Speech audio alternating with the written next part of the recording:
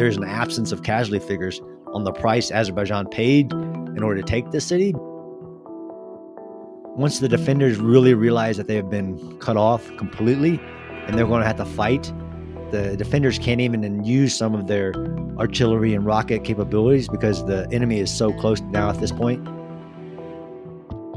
Welcome back to the Modern War Institute podcast. I'm John Amble, editorial director at MWI, and for this episode, I'm joined by John Spencer.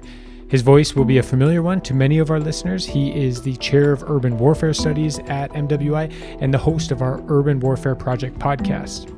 He joined me to talk about the 2020 Nagorno-Karabakh War. Now, that was a short conflict, only 2 months long, but it generated a great deal of attention from observers and scholars looking to it for lessons about contemporary conflict and the future battlefield.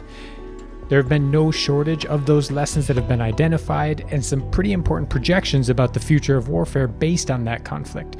Everything from the importance of unmanned platforms like drones to the ongoing relevance of tanks on the battlefield. John looked at something a little bit different, specifically the Battle of Shusha.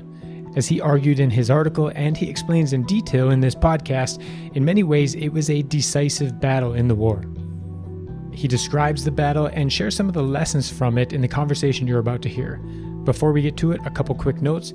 First, if you aren't yet subscribed to the MWI podcast, you can find it wherever you get your podcasts. And if you have a second, please leave a rating or give it a review, which really does help us reach new listeners.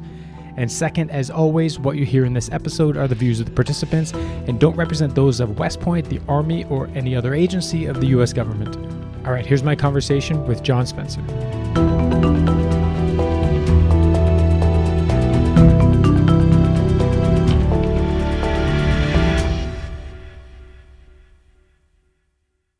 John, thanks so much for joining this episode of the MWI podcast. Thanks, John. Happy to be back. It's such an honor to be on the other side. So I asked you to come on because you co-authored an article recently about the Battle of Shusha, which was a battle that honestly a lot of people probably might not have heard of unless they were paying very close attention to the last year's Nagorno-Karabakh war. But it was kind of you make the case that it was a decisive battle. You wrote an article about it. It did really well. It got a lot of attention. It generated, I know, a lot of invitations for you to come on podcasts and like this and do some other media about it. But it also kind of kickstarted some interesting discussions about urban warfare in the future. Obviously, something that you were very engaged in and you think a lot about. So I asked you to come on so we could record an episode and do maybe a little bit deeper dive for listeners who have read the article. If you haven't, I highly encourage you to go read it, but kind of get into the weeds a little bit more on this particular battle.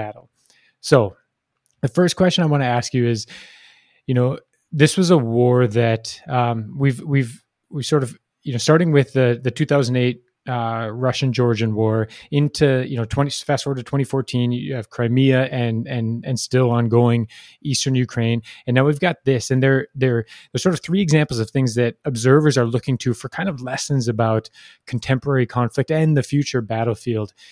This one in particular seems to have generated kind of a ton of pretty sweeping and sometimes categorical sort of declarations about the future of war, about technology and autonomy and a wave of things. There have been people that said that, the age of armor is over. There have been other people that looked at it and say that this shows, that armor is more relevant than ever. So what was it that made you look at it and said, hey, actually, there are some urban lessons in this war that took place in a pretty sparsely populated mountainous area? Yeah. So actually my study of it, I'd actually seen I started to get interested when the kind of the first analysis of, hey, the tank isn't relevant. It's too vulnerable on a modern battlefield. And there's a lot of that being published as the war was unfolding. This is only a 2-month war, but man, did it generate a lot of discussions. So I had watched all that research going on, and I didn't want to weigh in because I just didn't have the information. I was very skeptical of the fact that armor isn't important in war. I mean, I understood that the amount of use of autonomous flying vehicles or drones, whatever word, and there are differences in the terminology, were playing an important part. whether it's you can't afford an Air Force, all this, as students of modern war, I was trying to keep a close eye on it. But it wasn't really until, us at the Modern War Institute were looking for places to do a contemporary battlefield assessment that we do in the summer, right? We go out in the summers, we take cadets out to recent conflicts. We've been to Georgia, we've been to Sri Lanka, I went to Mumbai. So we were thinking about going into Nagorno-Karabakh. COVID prevented that, but I had started my research anyway, and I was fascinated by one battle because I was looking for urban, right? Because I'm kind of the urban guy. One battle, the Battle of Susha City, that played an amazing, and I can argue, and I do in the article, a decisive battle of strategic implications was over a city, and I hadn't seen anything on that. And I went digging. I found a lot, in our research, but I was amazed at the fact that hadn't been a part of the conversations that I had seen so much about. So, the article does a really good job, I think, of contextualizing the battle. It talks a lot about the history, a bit about the history of the region, a bit about the history of the city, sort of where it lies on this, fault line, for lack of a better term, between the Armenian community and the Azerbaijani community in the region. So, for listeners who are interested, I, again, recommend they go and check out the article. I don't want to necessarily get into too much of that. What I want to get into is sort of maybe jump into kind of the tactical level first. Shusha, as you've kind of described it, is in a lot of ways key terrain in this region. Can you explain why that's the case? Yeah. So this region of the world is another great example of what's going on globally, that cities are usually pop up just based on why people collect themselves into social organizations on specific pieces of terrain, because they're important. And if you can trace the history of a lot of cities back to ancient trade routes, and that was just a point of geography that became important to these trade routes, to the civilization around. Well, Susha is that. So Susha is this ancient city that actually sits at the real on a perch above the entire valley of the Nagorno-Karabakh region, and it has visibility over everything, to include the capital of this area, the city that's only 10 kilometers away. But it also sits at a key point of a road interjunction. So in Nagorno-Karabakh, there's a really important pass called the Lanchin Pass that connects the city of. It actually connects Armenia all the way into Nagorno-Karabakh. It's the only land pass to the main Armenia. Through Azerbaijan, you have different routes to connect Azerbaijan to the region. So it sits along this major pass, which also includes a road. And some people kind of get the two confused, but the road and the pass lead to this city as of right now. Interesting, we can talk about later that they're part of the results of this war was to build a different road that bypasses the city. But right now, that city sits not only on a perch of key terrain above, right? And it sits there because it always has as a key point of terrain, and geography matters. Like, you're not going to go anywhere in that region unless you go through that city, or you can be seen by that city. So it is a key point node, you might say, connecting this vital and almost critical to the entire area line of supply, line of travel that you would get to. So control over lines of communication, not only really locally, but also into neighboring Armenia, and observation, as well as a point to, if you've got artillery pieces that you can place in, you can kind of reach out and touch a lot of places in the surrounding areas from this sort of high perch. Can you give kind of the lay of the land pre-conflict, second half of 2020? It was populated primarily by Armenians. Is that correct? Yeah, absolutely. So, when I started doing the research on the city, right? So you talk about the terrain and how it sits on this perch and is surrounded by 3 cliffs, which is amazing. And the picture you used for the article is really, I think, an awesome picture, because it shows how wooded and mountainous the area is around the city, but also how it sits on these kind of cliffs. But yeah, so for the actual human type, element of this, as soon as I started talking about the battle, everybody's like, well, you can't talk about 2020 without talking about 1992, right? So in 1992, during the first Nagorno-Karabakh war, it was 90% Azerbaijan. Armenia in the battle took the city. Most of it was like 80% of it was destroyed during that battle. But fast forward to 2020, yeah, it's only populated by the Armenian population just based on the war, and then what happened after the 1992 war in the reclaiming of the city by Armenia. So everybody, all the Azerbaijanis left, and trying to really, in both reporting on this and also studying the city, it's really hard to get accurate numbers or accurate pictures because we couldn't get in, and it's a highly contested region, so the amount of information that gets out. But yeah, so at the point of this battle, it's about 5,000, almost 100% Armenian people inside the city. And so the conflict kicks off in September 2020. At what point did Shusha kind of become a factor? Yeah, so if where you sit, most people, most of the reporting started with, like it should have, the Azerbaijan entry into Nagorno-Karabakh, right? So they moved into what's called this line of contact, as they call it. This, like many contested areas of the world, there's this point that's kind of almost a no man's zone that's heavily militarized that we consider a DMZ or a line of contact. You can argue that Shusha immediately became important, and that it was under artillery attack from different areas from the beginning, that they say. And again, the reporting is really hard, but pretty hard to refute a video of a blown up building with remnants of munitions around it. So it started to become important early on.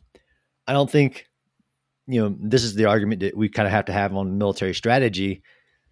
Nobody knew what the Azerbaijan real objective was. Was it the complete retaking of the entire Nagorno-Karabakh region? So you could make an argument that you had to get to the capital city, which we can talk about. And in order to do that, you have to get through Shusha, because you're not getting anywhere in that entire region unless you take that key piece of terrain, because of how important that we already talked about it was. So it was under artillery attack from as early on as the first week or two of the inject. It takes about a month, though, for Azerbaijani forces, as they violently move west from their Azerbaijan into Nagorno-Karabakh, and they start moving systematically, and that's a lot of the footage we saw, right? The kill TV of advanced technologies striking tanks in the open, troops in the open, and striking ADA assets. It was a real, and I agree that we should just study this because it was an amazing example of combined arms combat against two major militaries backed by state actors, right? So that's the proxy war aspect of this. But Shusha became important from day one. Even if the artillery bombing of it was just a part of the overall, let's say, political objective of the narrative, and hey, you're shooting at our city, so we're going to shoot at your city.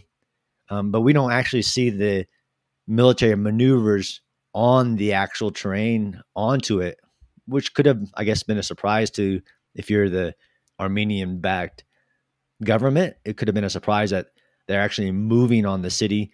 But in the beginning, it was, you're striking civilian populated areas with artillery rounds. Eventually, it does become a fight that involves conventional forces within the city, but there was also an element of or a contribution made by special operations forces on the Azerbaijani side. Can you talk about that a little bit? Yeah, absolutely. So around late October, we see a major battle happening for terrain in the area of Shusha, or what we call the Lanchin. We call it, in my article, we call it the Lanchin offensive. It's basically the Azerbaijanis are moving in that direction and starting to take key pieces of terrain, key road intersections, right? So it's great examples of tactics and operational campaigning of getting to your enemy and then controlling what's important. You control what you can. So there's amazing reporting about the use of Azerbaijan special forces. And, it's really hard to get into the specifics on how they did it, but we're almost positive that at some point in late October, a massive amount of Azerbaijani special forces disembark and insert into the region around Susha in the Lanchin Pass. So, we used the reporting that we could find to include videos, interviews of wounded special forces Azerbaijani personnel to kind of piece together. The estimates are about 400 special forces troops. With some, probably, added effect of the story that they inserted for over 5 days, right? So 400 special forces are inserted somehow and then walk over 5 days through the mountainous terrain to get into key points around Susha city. They supposedly split up into multiple groups. One of the interesting parts, and this is why we had to, again, put 1992, a quick vignette, which there's some great firsthand accounts of the 1992 battle, and there's not really yet of the 2020, explaining how the city was taken in 1992 versus what these special forces personnel start doing in October of 2020. One of the interesting parts is, like I said, this city is surrounded by cliffs on 3 sides. There's one main road from the south heading into it and passing through one of the key villages that are kind of on the outside of the city. And then there's another key road that runs north out of the city, connecting it to the capital. But then, this main road coming into the city, which is also, remember, the connection back to mainland Armenia. These cliffs that are around the city. So it's almost like, there are some pretty clear lines of avenues of approach into the city.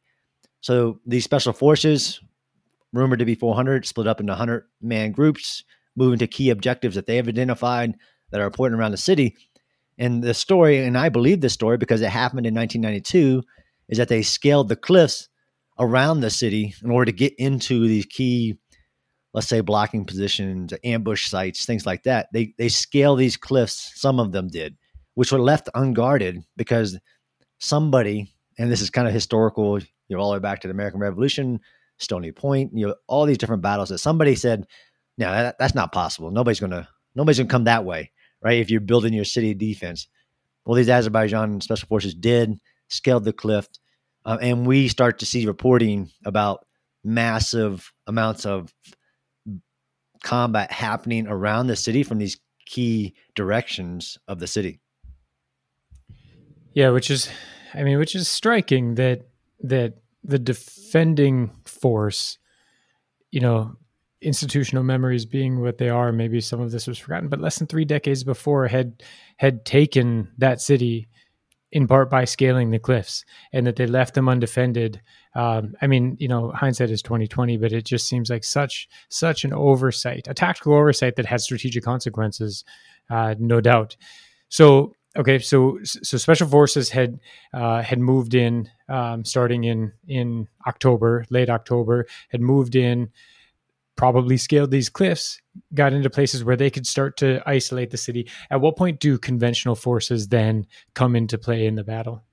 Yeah. So again, I recognize, the amount of information we had to access, but I agree, this war was different, right? So the amount of reporting from the ground happening from both sides, this is a major, we saw this during the Operation Inherent Resolve, right? The amount of people on both sides getting on Twitter and announcing what's happening was complex.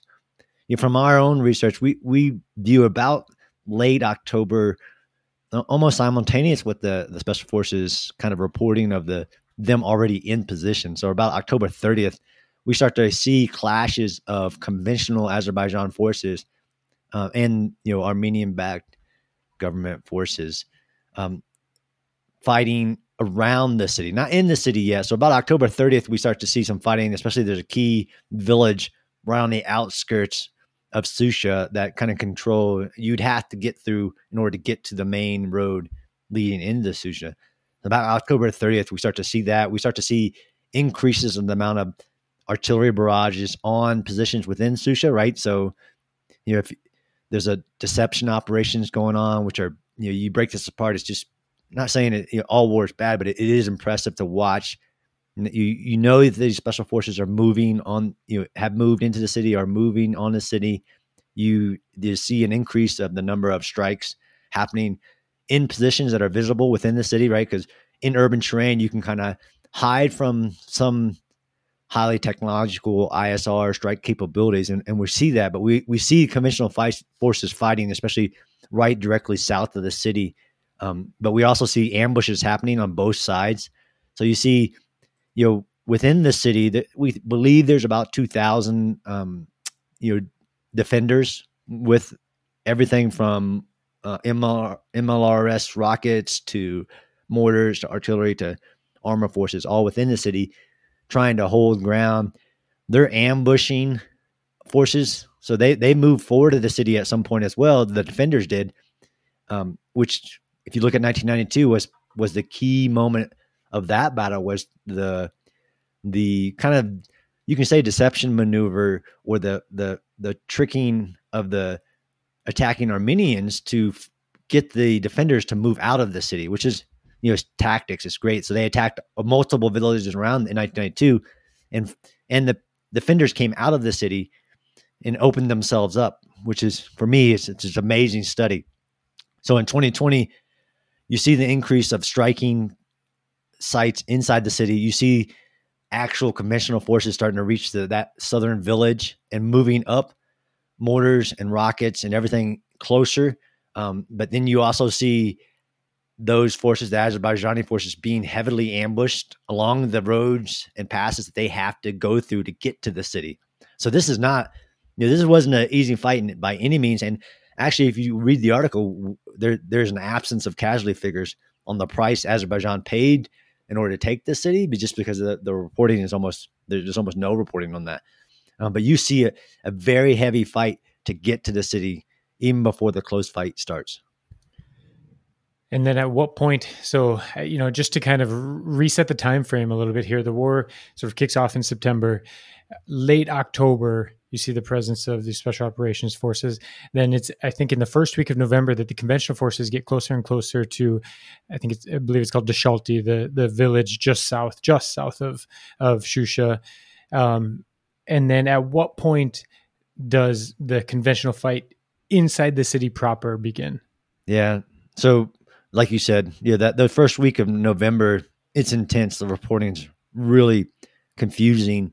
But you do see this almost an anaconda closing off of the city. You see Azerbaijani sources fighting and winning key basically cutting off the Lanchin Pass. And you see the government of Armenia basically closing it to anybody moving. And there's some reporting of reporters being trapped inside Nagorno-Karabakh because they closed the pass, because it became, as you see the fighting happening, these fight for that key part of terrain.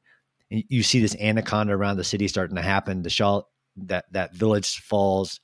And it's almost like they're completely surrounded. They're completely cut off. There's even a river, the Hakkari River pass, that would have been I see this as the almost critical first step, was not only closing to the city and getting in position, but completely cutting it off from any support that could ever come to it.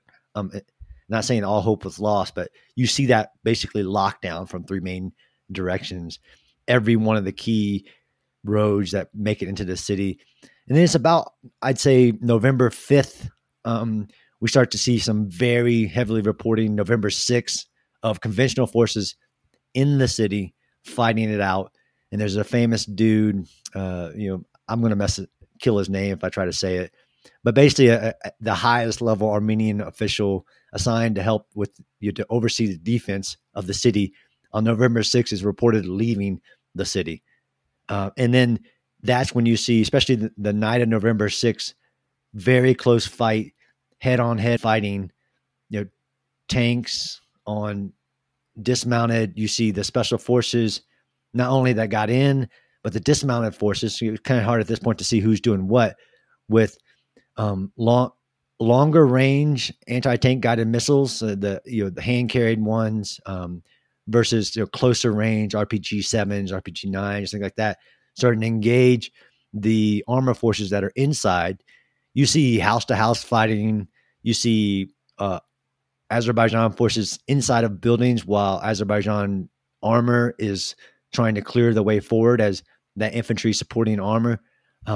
It's amazing the amount of forces that collapse once it's basically closed off, and then you see the close fight happening.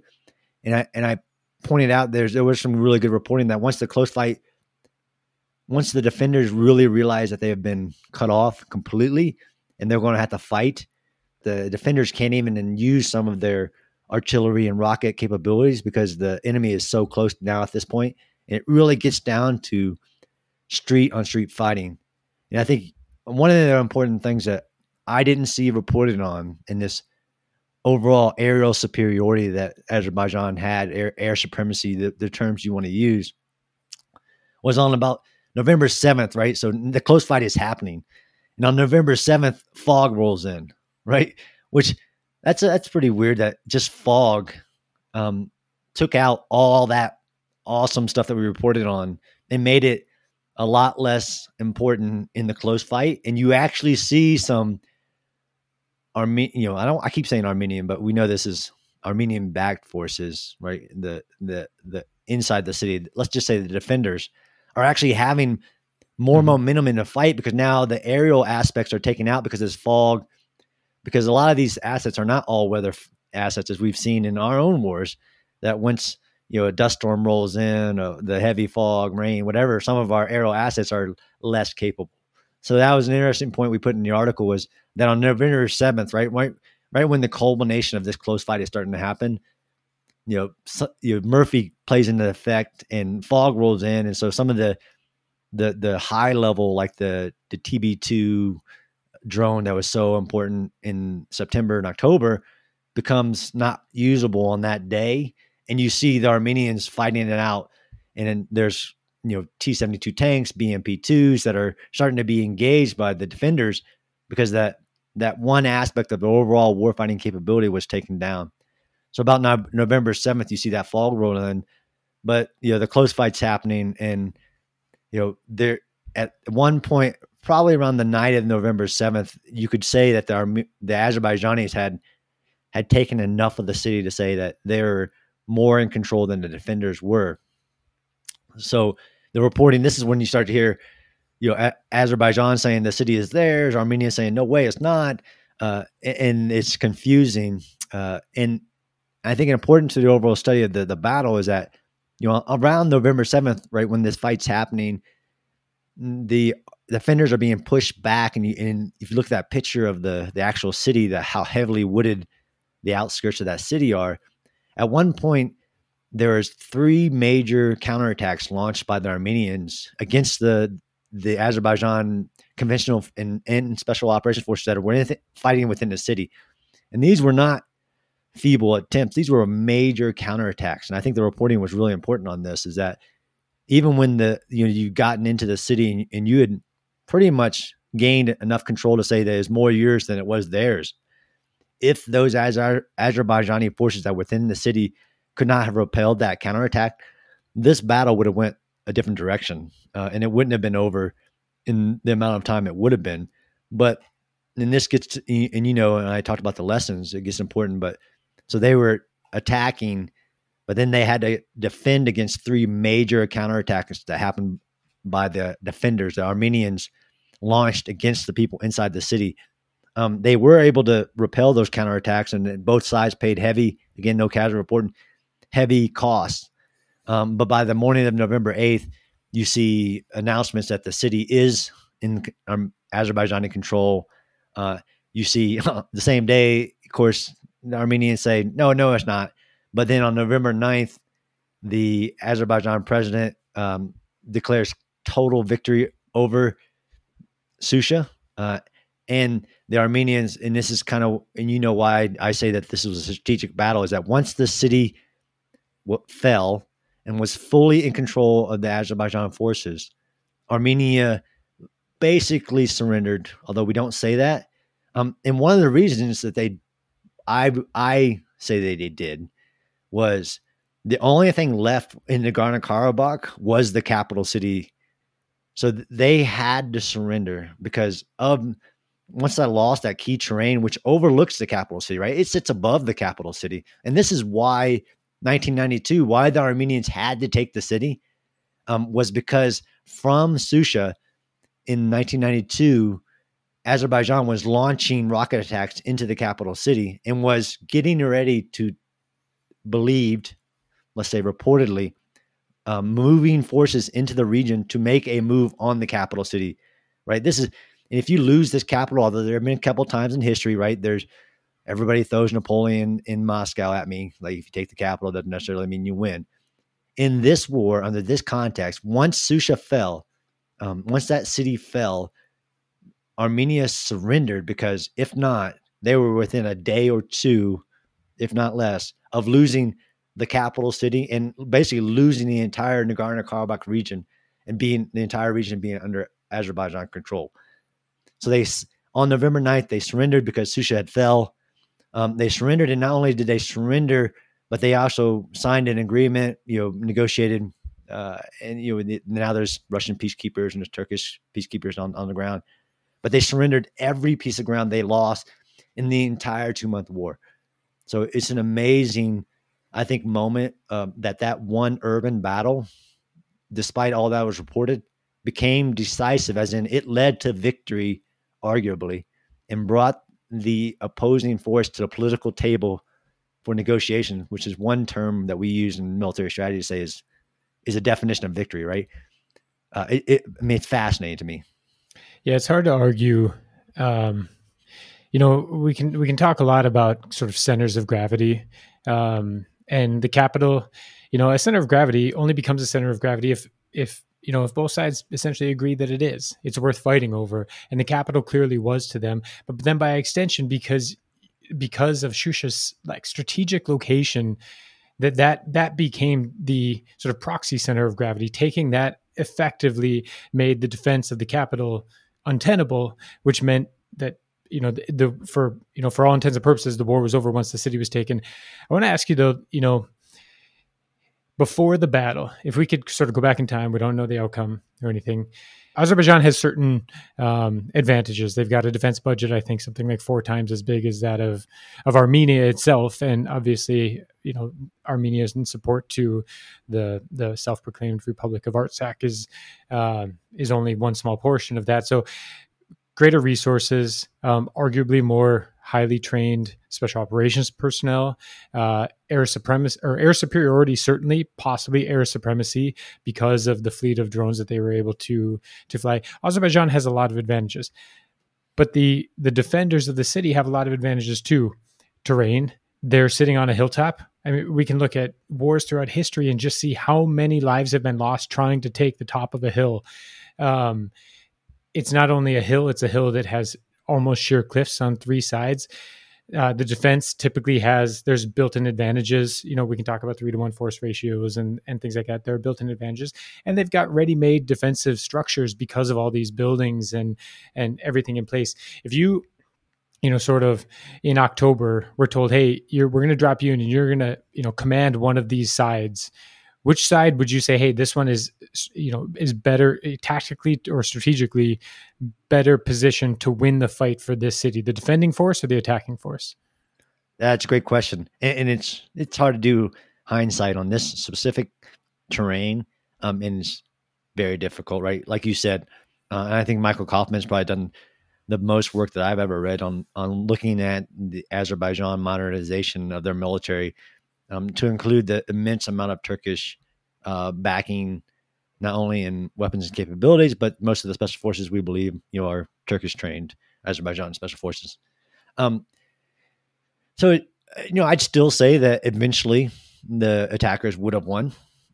We don't know, like I said, we don't know how big of a price that they paid in wars like these, right? Wars that are somewhat proxy backed. I think time is an amazing aspect of the battle, right? So how much of this is about time, and how long will the battle be allowed to continue before some other entity interjects, right? Whether it's the United Nations, whether it's the proxy force that is backing, right? So that was one of the interesting things. So we thought, as I was watching this battle unfold, we're like, when's Russia going to weigh in to back Armenia? Like, when are they going to say, hey, enough's enough, and weigh in heavily? And that's where I think this battle, to me, I think that the city, I would have built a plan to hold the city for longer, but hindsight's 2020. The Azerbaijanis did amazing work on not just overall military might. So that's kind of I think one of the key points of this was this wasn't a drive to Baghdad, immense joint capabilities and to penetrate through anything that was standing in their way into the city, right? The terrain didn't let you do that. You had to develop not only a multiple plan to attrit the defense based on your intelligence, right? So both human intelligence and signal, and all other aspects of intelligence to know how to attack this, but immense amount of deception, breaking apart the overall strengths of the defender. You see all that in this battle. I could theorize, right? So the Battle of Vukovar in Croatia, they lost too, and they paid a heavy price, but they held out long enough for the international community to say, we're going to intervene here. So they held out just the right enough amount of time for the international community. And if you talk to veterans of that war, they were pretty disgruntled and said they were basically thrown away and used as that kind of that political pawn to get the international community to intervene into the war and to buy time. So could Shushev have held out for longer, and maybe Russia would have intervened and sent assets in, especially heavy aerial strike capabilities to push back before the city fell in general. It's all 2020. But yeah, I would have defended differently, especially in your analysis of how, and this is where it really gets hard, right? Any defense, you really try to get into the mind of your attacker. The city would have fell no matter what, I think. So that's my answer to that. It would have gone to the attacker just on the military capabilities that they were inserted. I don't know if I would have done my wargaming if I'm the defender and realized the amount of work that would have went into. So clearly the planning for the attack of city Shusha happened. This wasn't a movement to contact objective of choice. This was a heavily planned, well thought out objective. So, Shusha is a city, which means that it falls into the category of urban warfare, but it is a small city. Obviously we can take a fight for a building and extract lessons that can be applied more broadly into a fight for hundreds or thousands of buildings or a mega city. But there are also limitations on the wider the scalability of those lessons. Given it's a city of about 5,000 people, I think it's about 1 square mile, maybe a little bit less. Do you have to be careful about extracting too many lessons that can't necessarily be applied to a city of 1 million people or 5 million or 10 million people? Or is this is enough people, enough structure that there's really important stuff here that anybody that's thinking about urban warfare on a bigger scale needs to pay attention to? Yeah. No, that's a great question. And you always put context right in the kind of peer review of this article. I got a lot of pushback on even calling Shusha City a city. And I've done some work on the difficulty in terms, and city usually is like 50,000 or more.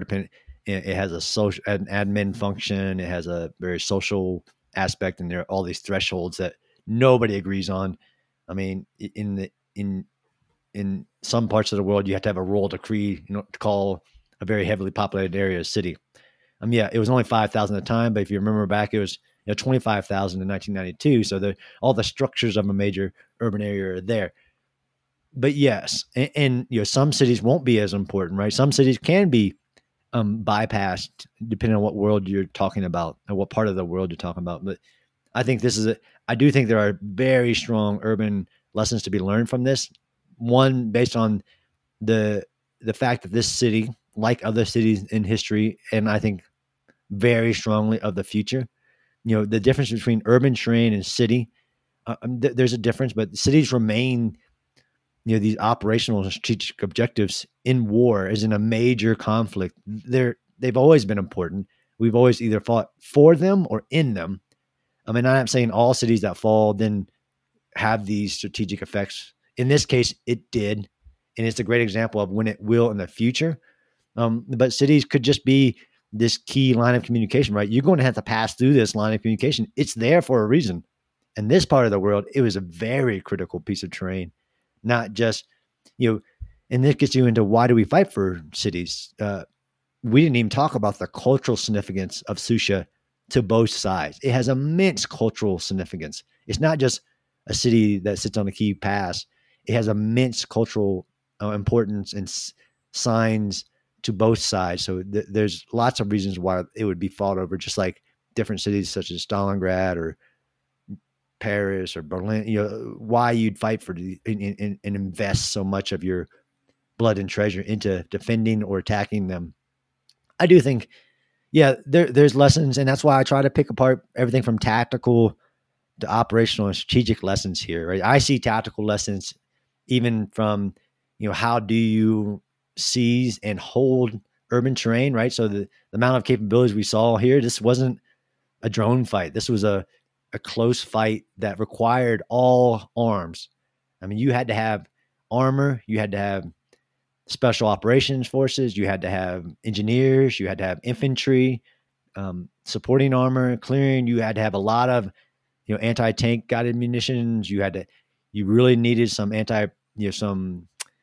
some APS protection systems for your armor based on the threats. So I can pick out all kinds of lessons, and I think we should, just like we did for, whether it was the Yom Kippur War, whether it was the U.S. in 1991 in Iraq. What lessons are we going to take from this? Let's not just take lessons about drones. Let's take some lessons about the urban nature of this very specific war. It lasted only 2 months, but it had immense consequences. And those are the three big lessons that I try to take out of this, and I put into the article that I think can be there. I could get deeper, right? We could get deeper on the close urban fight that we need to remember. But like you said, this goes all the way back to how do you defend urban terrain that I think gets overlooked if you're really offensively based. The tide of this war, like I talked about the counterattacks, all that planning, how much are we investing, we being the international community, in defending urban terrain? Or do we see no urban terrain that's going to be that so important to us that we're going to have to defend and literally have strategic consequences? I think that's an excellent point to end on. The article's phenomenal. I mean, I'm true in all honesty for listeners. We only touched on a few kind of highlights of it and then did some deep dives into some of that stuff. So there's a lot more in here. If you haven't read it, go check it out. It has, I think, importantly served the function of getting people talking about one aspect of the conflict that, for a conflict that was getting, maybe even a disproportionate amount of attention, and people trying to learn from it and trying to find lessons in the way that it was conducted and its outcomes. This is one that hasn't gotten a lot of attention, but perhaps until recently, because your article and hopefully this discussion have been and will continue to generate some attention on a pretty important aspect of it. So, John, thanks very much for making some time to talk about the Battle of Shusha. Thanks, John. Always a pleasure.